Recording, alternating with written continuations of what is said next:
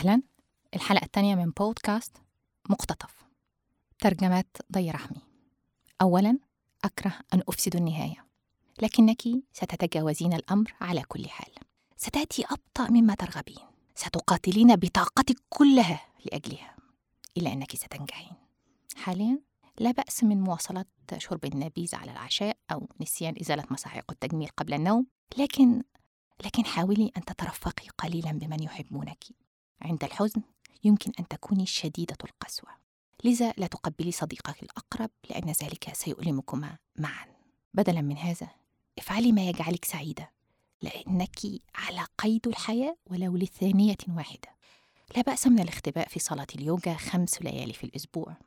وإن طلب منك المدرب التنفس عبر الألم فتبكين في سيارتك وأنت عائدة إلى المنزل، لا بأس بهذا. هذه المشاعر كلها لا تجعلك ضعيفة. لا شيء أكثر قوة من معايشة مشاعر كتلك.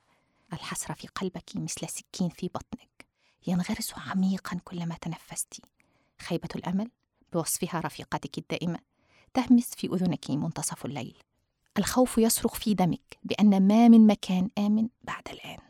آسفة، لكن أرجوك صدقيني، سيشق الأمل طريقه مجددا إليك ببطء، وأنا آسفة لهذا، لكنه سيأتي. اسمعي، لا يزال هناك حب تصفرين به، لا يزال هناك ضوء تعثرين عليه. فورتي سلاتيفي ترجمة رحمي. حب تصفرين به، ضوء تعثرين عليه.